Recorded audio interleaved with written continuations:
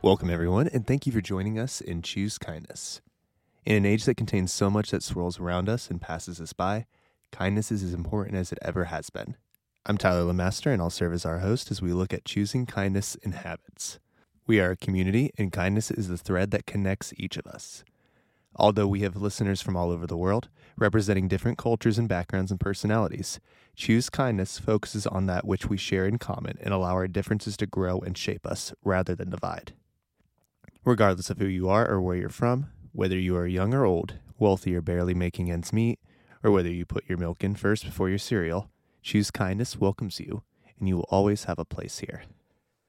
Habits or routines or customs or practices are a peculiar piece of human life, present in every culture. You are a reflection of what you consistently do, and habits comprise a large part of our personality and even our identities. Today, choosing kindness with our habits will prove to develop our mindsets, grow our perspectives, and impact our relationships with ourselves and others.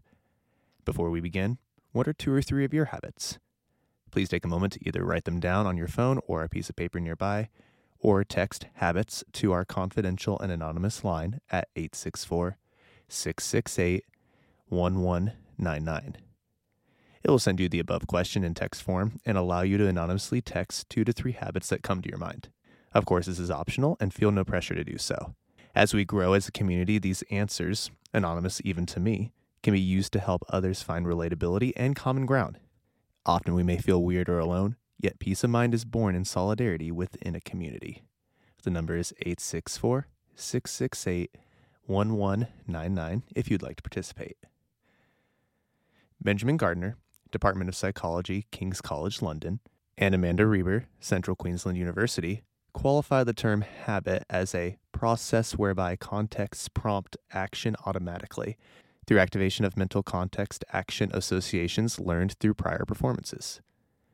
Habits are not only an activity or action or behavior that can be an unconscious or hard to resist response to something, but it is a form of conditioning bred by past experiences.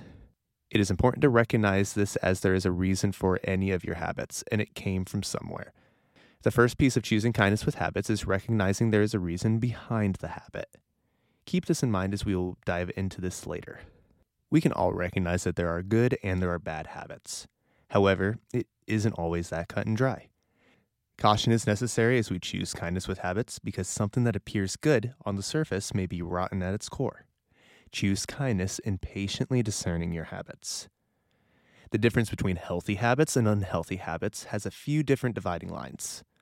The first is, how does it impact your personal day-to-day life, and also the day-to-day of others? Is it something that affects your happiness, work, relationships? Is it something that those close to you find upsetting? Second, another line deals with obsession. It is one thing to be intentional with life. We must strive for intentionality yet avoid obsession. Intentionality breeds growth, while obsession chokes it. Intentionality drives freedom, while obsession confines you within its walls. Choose kindness in discerning if your habits are healthy or obsessive.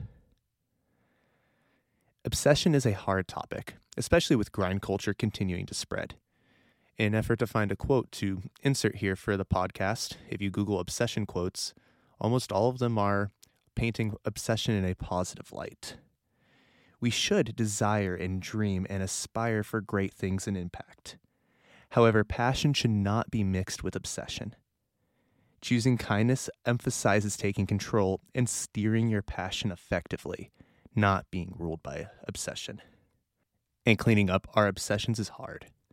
We all have had them or have them, and they sneak into our lives often without us realizing.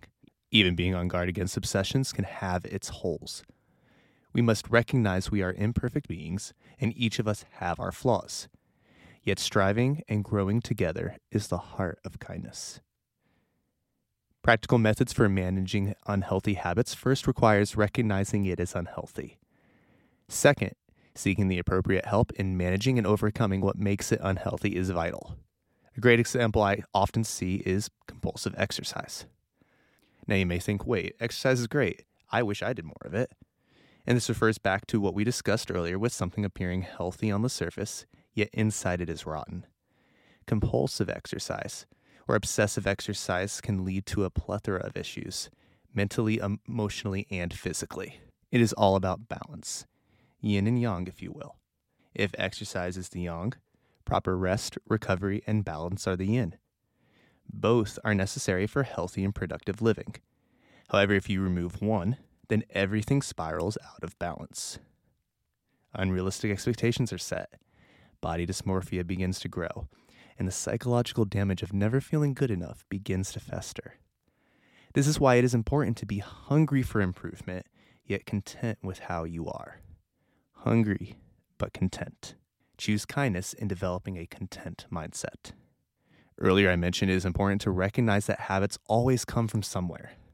Habits can be born from a small event, a person, a previous trauma, or a multitude of different things coming into one.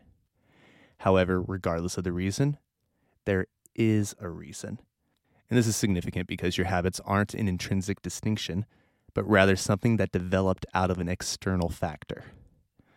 This brings us hope, as you can choose kindness and not placing the blame solely on your shoulders because of this habit. In fact, choosing kindness goes even further in not even looking to place blame. Rather, choosing kindness here is important as we take responsibility for not only the present, but use it to shape our future. All of us have things that we don't like about ourselves. And I do think there is a level of healthiness in that. We should always desire growth. However, as I said above, we should be hungry but content as we move forward. And rather than be trapped in shadows of blame and echoes of criticism, we can take responsibility and carve our habits and lives with tools of kindness.